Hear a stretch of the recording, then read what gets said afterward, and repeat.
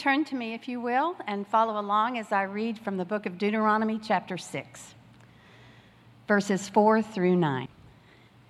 Hear, O Israel, the Lord our God, the Lord is one. You shall love the Lord your God with all your heart, and with all your soul, and with all your might. And these words that I command you today shall be on your heart.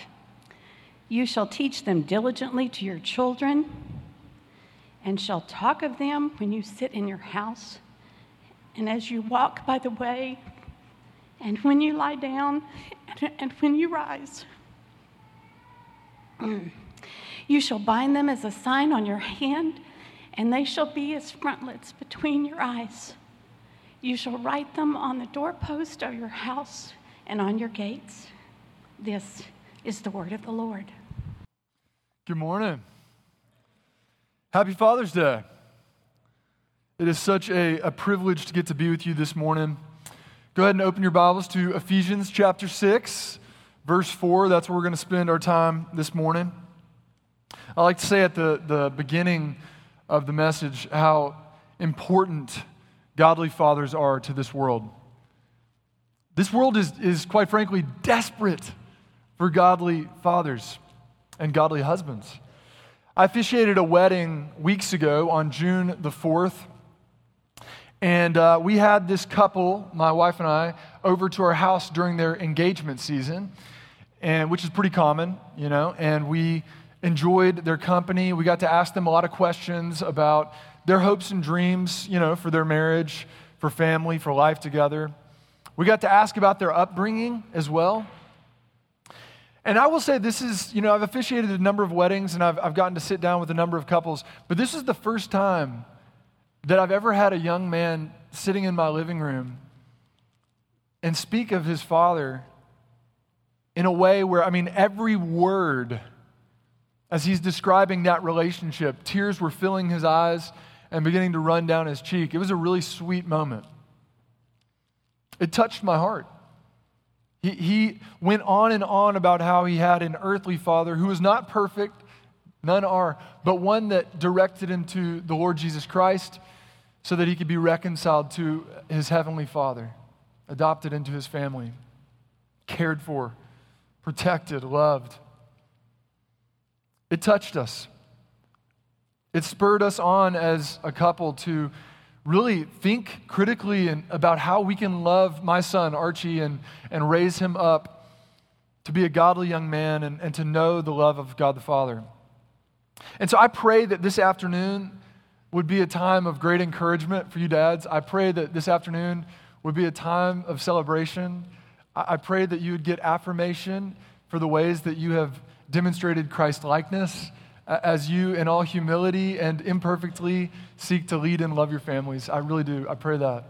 This morning, what I'd like to do is reflect on something, on a familiar passage for many. I want to be reminded of something that I'm very confident many of us in this room are aware of. That's why it's a reminder. But I want to be reminded of God's calling on the life of every Christian father. What makes for a godly father? Men, second alone to your marriage, being a father is the greatest ministry that God will ever entrust to you, ever. There is nothing out there, there's no ministry opportunity out there that comes close to the ministry of your marriage and to your ministry to your children as a father.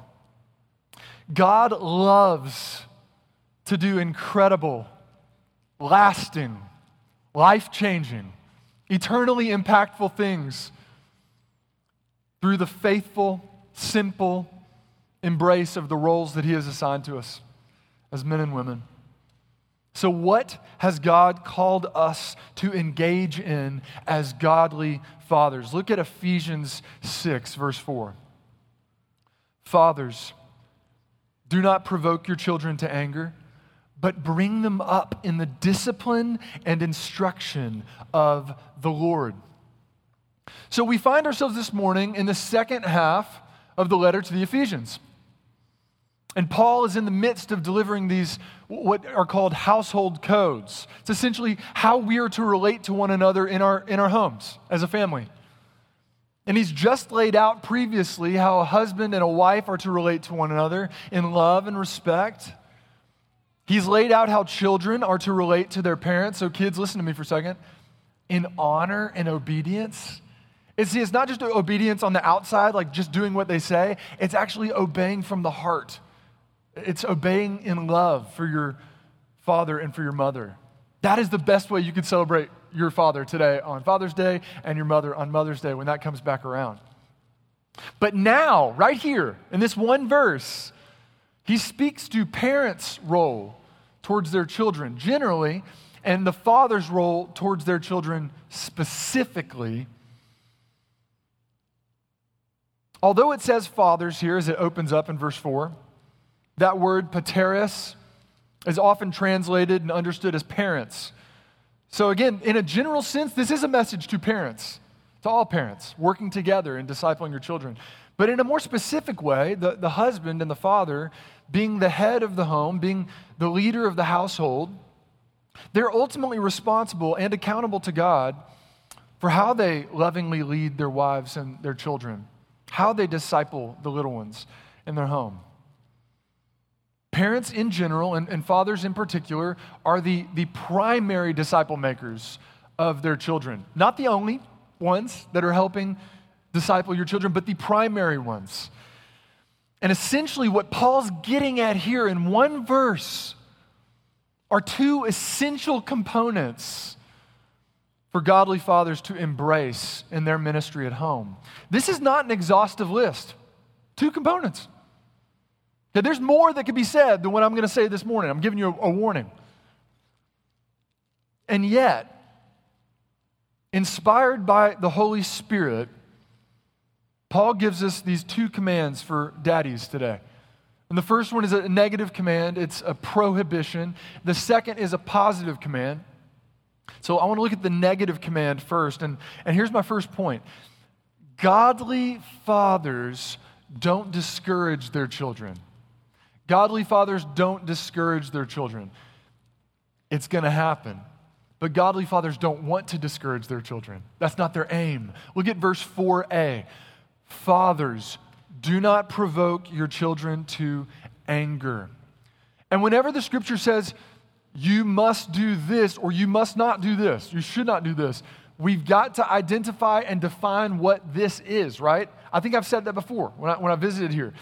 So what does it mean to provoke our children to anger? Essentially, it just means it's a repeated, ongoing pattern of treatment of our child that gradually builds up this deep-seated resentment and anger, which boils over into outward disobedience, hostility, etc., willful rebellion. In short, to kind of put it in modern terms, to provoke your child to anger is to discourage them or to poke their buttons. You know what I'm talking about, poking buttons? We all, especially in a home, we know how to poke one another's buttons. We know exactly which buttons to press for each one of the members in our home when we want to get under their skin and irritate them. And so we've all got to be careful on this front, not to provoke one another to anger. But what does it look like practically to discourage a child or to provoke them to anger? I'm going to quickly, as possible, run through 10 things that came to my mind this week that can provoke a child to anger. Again, not an exhaustive list. There's more, but let's run through it quickly. Number one, having too much oversight over a child. This is what you call a helicopter parent. You've heard of that term, right? It's just constantly hovering, kind of smothering a child, no breathing room. It's a leash that's so short it's connected to the handle. Overly restricting where a child can go, what they can do, will cause some resentment. It will cause them to be provoked to anger. We have to extend trust to our children a little bit at a time as appropriate for each child, right? But then there's a flip side. So this is the second way you could provoke a child to anger, discourage them unnecessarily, unintentionally.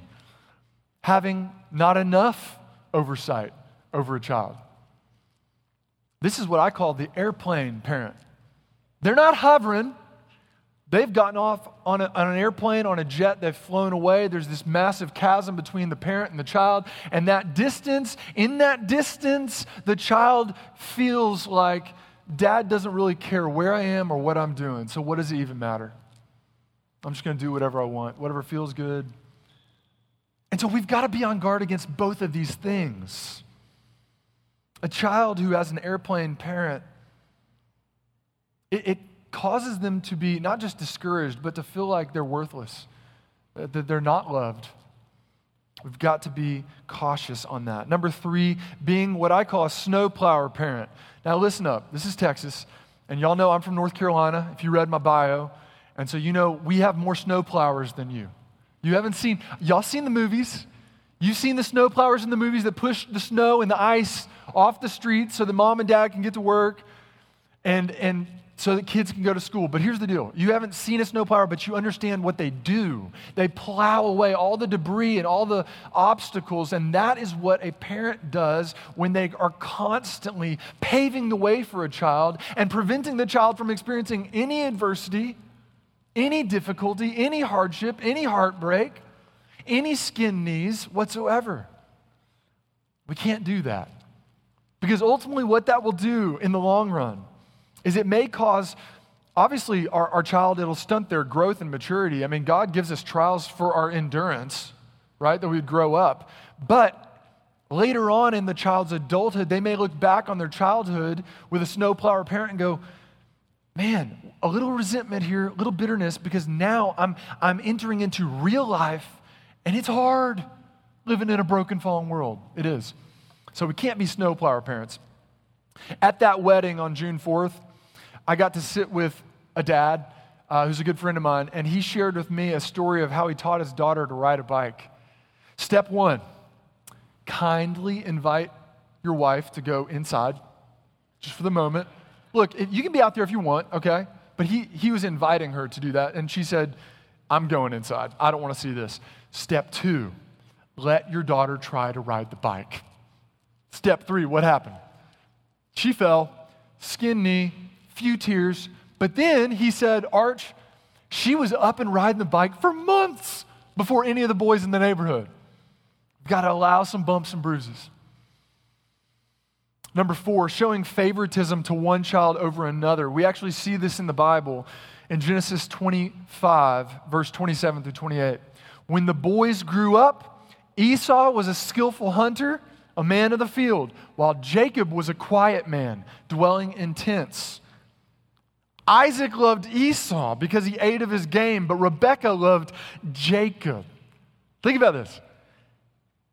Isaac loved Esau. He was like the all-state football and track star, okay? Rebekah loved Jacob. Why? She was with him in the kitchen preparing meals. This guy was a culinary art guy, okay? And the problem is, if we show favoritism to one child over the other, we forget they're little humans. They're very perceptive. They can pick up on that. But dads, we need to be even more cautious, because even when you're like, look, I come to your musicals and I come to the art galleries with your work on the wall. I come to the football games. There is no partiality. I love you both. I'm so proud. I'm glad you're different. Even when that's the case, a child can feel insecurities just because they don't have this gift or they don't have this one. And so we just need to be cautious not to provoke them to anger and to affirm them that we love them and we are proud of them. Number 5, pushing achievement beyond reasonable bounds. Pushing achievement beyond reasonable bounds. I was really grateful. I grew up in a home, 2 educators, okay, headmaster and a teacher for parents. And they never said, you must get this grade. And if you don't get this grade, we're not proud of you, we're disowning you, okay? It was never like that. But they did say this, you must work hard in school. You must give it the very best that you can. And we'll discuss the grades as we go along. When I slacked off, they let me know. But when I got into sophomore chemistry and I was drowning, they understood. That's not Arch's gift, okay? Math and science were not my thing. And so they helped me as much as they could. They encouraged me. I just needed to pass. That's how bad it was, friends. So that is what we need to do. We don't need to push achievement beyond the bounds. We do need to encourage them to work heartily as for the Lord and not man. Number 6, withholding affirmation. I touched on this a little earlier, but this is really crucial, not just for raising children, but for our spouse. We need to affirm and encourage our spouse and our children. We need our children to hear us encouraging our spouse, and we need to hear our spouse encouraging our children. We need to be a part of a encouraging culture in our homes, an affirming culture. There's obviously a ditch on the other side of the road, okay? And that's we give out all these free trophies. And that is a problem too. But wisdom would have us walk down where there's encouragement and where necessary, there's critique. Number 7, failing to ever make personal sacrifices for your children. Fathers, this is a big one. This is huge, actually. If we don't ever make personal sacrifices, and there's so many sacrifices that fathers have to make for their families, but if our children don't see them at times, and we're just doing them behind the scenes, that can cause resentment as well. It can make a child feel like they're just an intrusion. They're unwanted. They're in your way. And I think it's so important to just remember the gospel in this, that God so loved the world that he gave his only son. Whoever puts their faith in him shall not perish but have eternal life. It's the sacrifice of Christ on the cross. It's the sacrifice of a father giving up his son to die on the cross that causes our love for God the Father and God the Son to soar. Number 8, you can discourage your child by not allowing the child to grow up at a normal pace.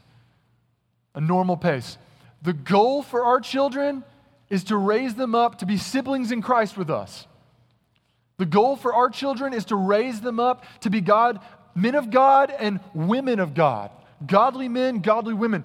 But we have to be patient with our children just as much as we appreciate the patience of God the Father with us as his children in growing in maturity. And if we are constantly chiding our children, or we're saying, stop acting like a baby, stop being childish, especially in public, that can cause resentment in a child's heart. That can crush a child's heart. So we just need to be cautious and careful, because when we speak to one another and we say, you're childish, or why aren't you respectful to me, to our wives, or why aren't you more romantic? You're not romantic to our husbands. Is that going to encourage greater romanticness? Is it going to encourage greater respect? Is it going to encourage them to grow in maturity? It's not. It just reaffirms and reinforces those negative aspects of our character. So we need to help our children grow up at a normal pace and not expect them to be 30 when they're 13. Using love as a tool of reward or punishments. Number 9, using love as a tool of reward or punishment. So this is basically granting a child love when they're good. I love you when you're good. But when they're bad, being cold, withholding love. And to be honest, this happens sometimes subconsciously. Like, we're not trying to do this, but it's very easy to do naturally, which is why we need to depend on the supernatural power of the Holy Spirit in our parenting. And number 10, and this is a heavy one, but physical and verbal abuse. And I know this hits home for some of us in this room. And so I just want to say 2 things on this. Number 1, God has great compassion on victims who have endured abuse. Justice belongs to the Lord. Vengeance belongs to the Lord. And he cares. He is compassionate. But number 2, I want to say this, that there's mercy in the Lord Jesus Christ for those who have been abusive. If they would turn and confess their sin to the Lord and take refuge in the blood of Christ through genuine repentance and faith. Okay, I know that's heavy. I know that's a long list. And the sad part is there's more I could say on that, right? There's a lot of ways to provoke our children to anger. There's a lot of different ways that we could discourage our children. So we now know how not to parent. Fantastic. Well, how do we parent? What do we do? If we don't discourage, then what do we do? I think if we're honest with ourselves, just this one aspect of this verse, this first half, it's like walking a tightrope. I mean, it's so easy to discourage a child, unintentionally even. It's like walking on eggshells. And so as imperfect fathers and parents, we need to acknowledge the fact, what we discussed earlier, we sin. We're going to fail at times. We're not perfect parents. God the Father gets all the glory for being a perfect father. And so what can we do reactively when we have fallen short of the glory of God in our parenting?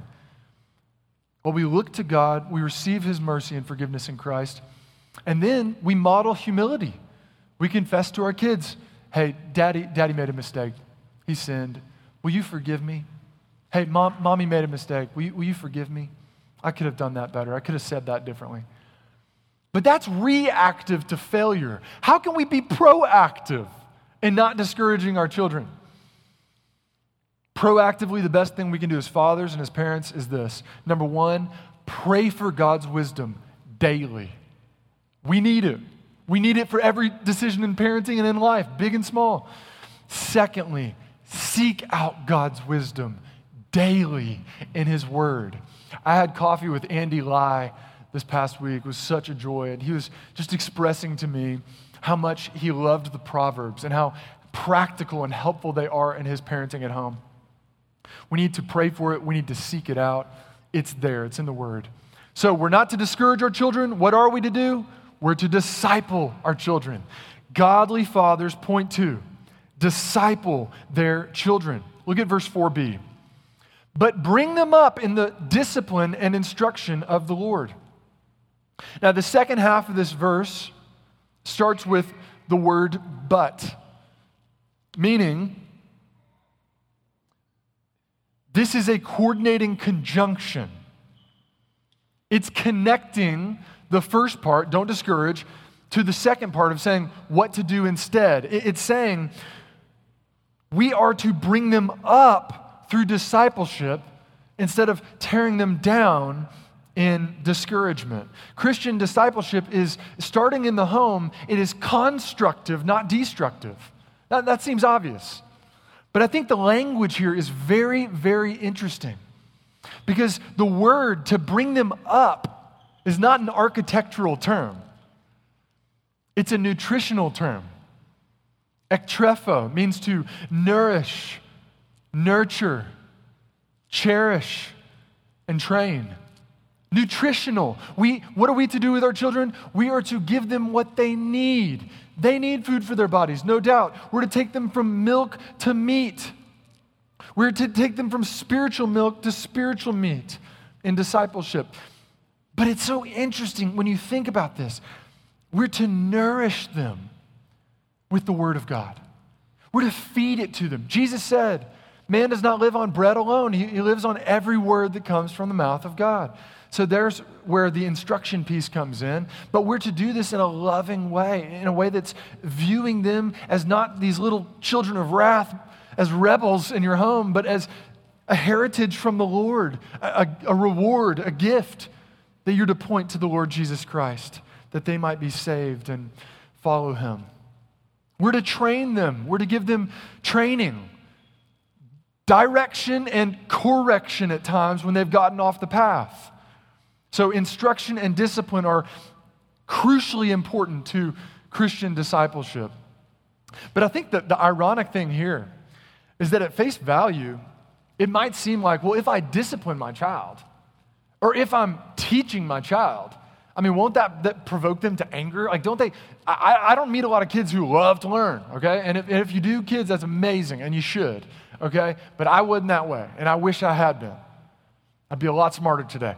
But look, we need to instruct them and discipline them. We need to do it with love in our hearts because the reality is this.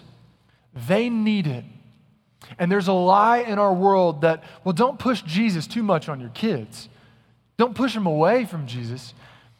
Friends, too much exposure to the Word of God, the things of God, is going to push our children away from God? That's crazy. That's not true. The truth is, our little ones, unsaved children, They are already separated from God. They're as far from God as they could be. And so they need us to show them their need for Christ. They're sinners just like you and your spouse. And so we need them to see their need for Christ. But we also need them to see how Christ came to meet their need on the cross. He paid for their sin in full. And he's resurrected from the dead, victorious. Bonhoeffer once said this. He said, "It is from God that parents receive their children." And then he said, "It is to God that they in turn ought to lead their children." We're to bring them up. We're to train them up. Proverbs 22:6 says, "Train up a child in the way he should go, and when he is old, he will not depart from it." Now, Proverbs as a literary form are not direct promises, but they do showcase, while it's not a guarantee, the general principle that if we point our children to the Lord, that in their old age they will not have departed from it. We are to disciple them no matter what the outcome is. Parents, this is a call to obedience. Train up your child in the way he should go. Bring them up in the discipline and instruction of the Lord. This training is discipleship. Two-sided coin. Instruction and discipline. Both to be carried out in love. So I want to focus in on instruction, then we'll move on to discipline. Paul makes it very clear what the content of our instruction is. We're not writing up the curriculum ourselves. It is the Word of God. He says, bring them up in the instruction of the Lord. Do you see that? 2 Timothy 3:16. All Scripture is breathed out by God and is profitable for what? For teaching, for reproof, for correction, for training in righteousness. So teaching children the Scriptures, all the Scriptures, is one of the primary roles of a father and of parents. And what's the fruit of training them and pointing them, instructing them in the Scriptures? Well, 2 Timothy 3:16 says the Scriptures have the power to make them wise for salvation in Christ Jesus. That's a good starting point. 2 Timothy 3:17 says that teaching our children the Scriptures will thoroughly equip them to do every good work. Ephesians 6:10-11 says that it will prepare them to withstand the schemes of the devil. And mom and dad, listen to me. The schemes of the devil when you're not there, when your child is alone, and the devil is preying on them to lead them astray, the instruction yesterday, today, and tomorrow are to be accumulative so that their antennas can go up and go, that doesn't seem right. I'm not going to go there. I'm not going to listen to my friend who's maybe leading me astray in this moment. They're going to stay rooted in the truth of God's Word, and the devil will flee from them. According to Ephesians 4:14, it will prepare our children to stay anchored in the midst of the great winds and the waves of the empty and deceptive philosophies and ideologies of this godless world, which are being taught through godless men and godless women to indoctrinate our children into a secular worldview and a value system that is not of God. 1 Peter 3:15 says that by instructing them in the Scriptures, dads, you will prepare them to give an answer to anyone who asks them questions like, why is your life so different than mine? Questions like, why do you have hope in the midst of an increasingly depressed, suicidal, and hopeless youth culture? You're preparing them for these moments. You're preparing them for a lifetime. We cannot quantify the value or the importance. We cannot put a dollar sign on how vital it is that fathers lead the way alongside their wives in instructing their children with the Word of God. Deuteronomy 6, we read it earlier. This is God addressing the people of Israel through Moses. He says, "Hear, O Israel, the Lord our God, the Lord is one." And then he says this, listen, "You shall love the Lord your God with all your heart and with all your soul and all your might. And these words that I command you today, parents, shall be on your heart. And so this is so significant because what it's saying is the priority of discipleship starts with you and I as parents knowing God, not just the facts, but knowing Him intimately by meditating on His Word daily. And a healthy disciple will multiply healthy disciples.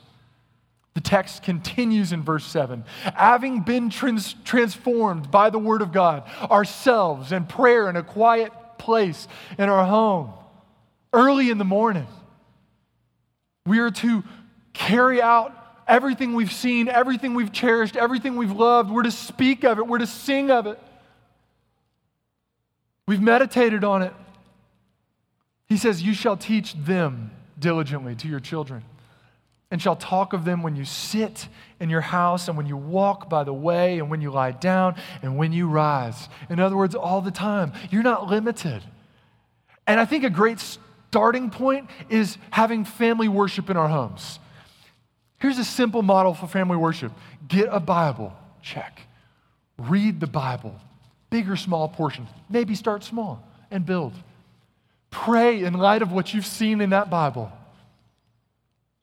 And then sing. Sing a song of praise to God together as a family.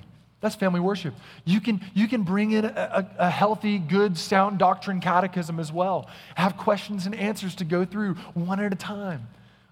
Consistency is important. But what I want you to see is that while we can have those in place, we're not limited to that.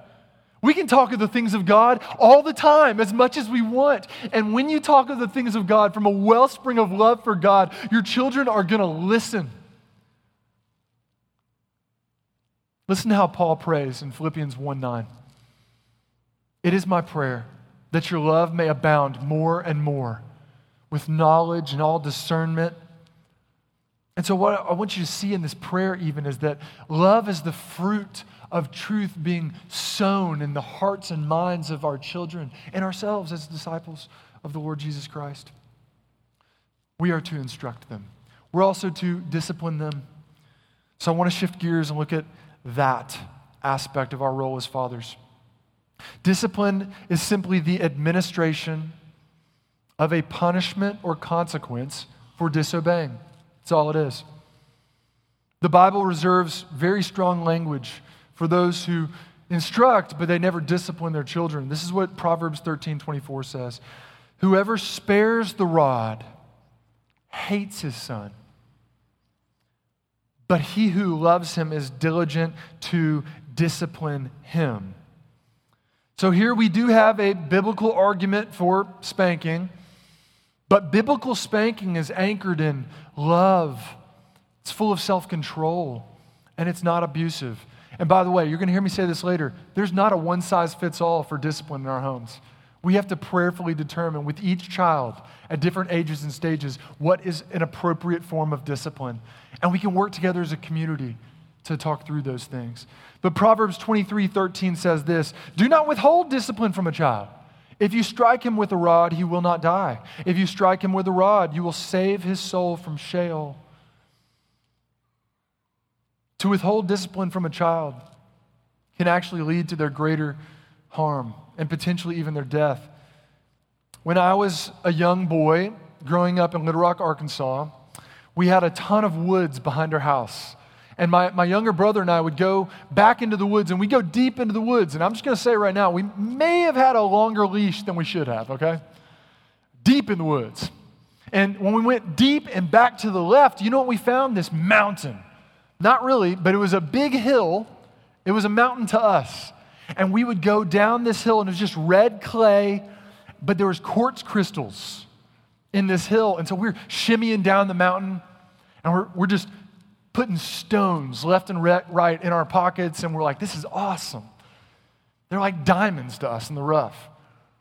At the bottom of that hill, though, was a major, busy road. Long leash, okay? Just saying. If we had stumbled for a moment and tumbled down that hill, it's over. Fortunately, We had only done this a handful of times. When my grandmother happened to be driving down the road, she sees two fools on the side of the hill, and she goes, "Who are these foolish children?" "Those are my grandchildren." So she's freaking out, and she turns the car over to the side of the road, and she says, "Does your mother know that you're up here?" To which we said, "Yes, she does." She did not. And she proceeded to say, "I'm going straight to your house, and you better be there when I get there." Well, we climbed up the hill, and we beat her on foot, and she was driving a car fast. We get home, and we received some discipline for our foolishness. We knew better. But the point is, the appropriate and consistent discipline now, with the discomfort, not only for the child, but for you. I mean, who likes disciplining a child? That could save them from disaster. That could save them from death. And so we don't need to neglect instruction or discipline. We need to do them both in love. But the punishment has to match the crime, okay? If you were going 5 miles over the speed limit and the cop pulled you over and said, "That'll be the death penalty," you'd say, "Excuse me? That's ridiculous. That's not just." And so we need to be really serious and thoughtful and reflective and pray for God's wisdom with take into factor the age of your child, the temperament of your child. They're going to need different forms of discipline. I'll give you an example. Rebecca and I got permission to share this. We weren't readers growing up, right? We didn't like to read. But our siblings did. My brother Jeff, her brother Sarah loved to read. So a punishment for us would be, here's 5 books. You got to read these tonight. A punishment for our siblings would have been, give me the 5 books that you love so much. There's a pain point in discipline, but it can come in many different forms. But it's got to be in place, and it's got to be appropriate, not a one-size-fits-all. Well, godly fathers are not to discourage their children. They're to disciple their children. How are they to disciple their children? Through the instruction in the Word of God and discipline that is appropriate and godly.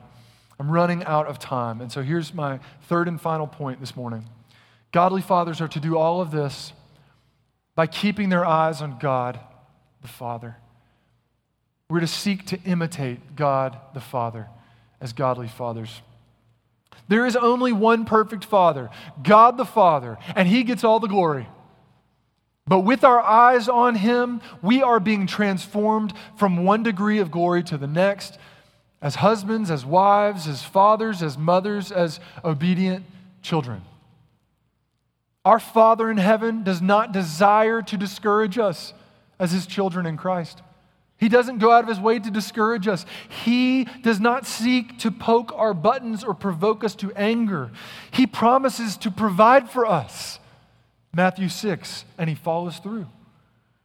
He promises to protect us, Psalm 46, and He follows through. He promises that He'll never leave or abandon us, and He follows through. He gives us freedom to make some decisions that will lead to rewards or consequences, and He follows through.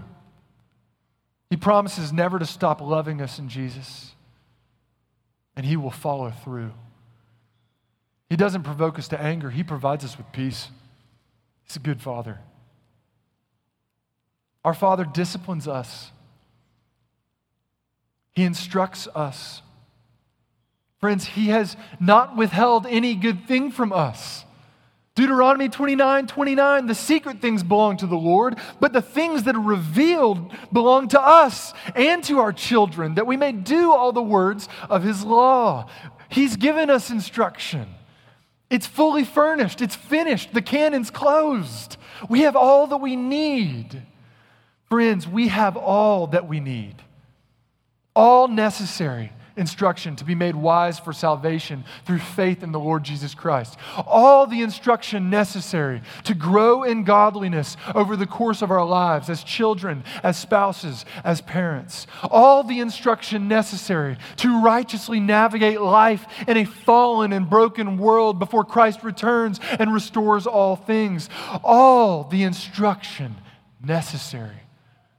He disciplines us. Psalm 94:12, blessed is the man whom you discipline, O Lord, and whom you teach out of your law. Psalm 119:67, before I was afflicted through discipline, I went astray to the hill. But now I keep your word. Proverbs 3:11 and 12, my son, do not despise the Lord's discipline or be weary of his reproof. Why? For the Lord reproves him whom he loves, as a father the son in whom he delights. Hebrews 12:9.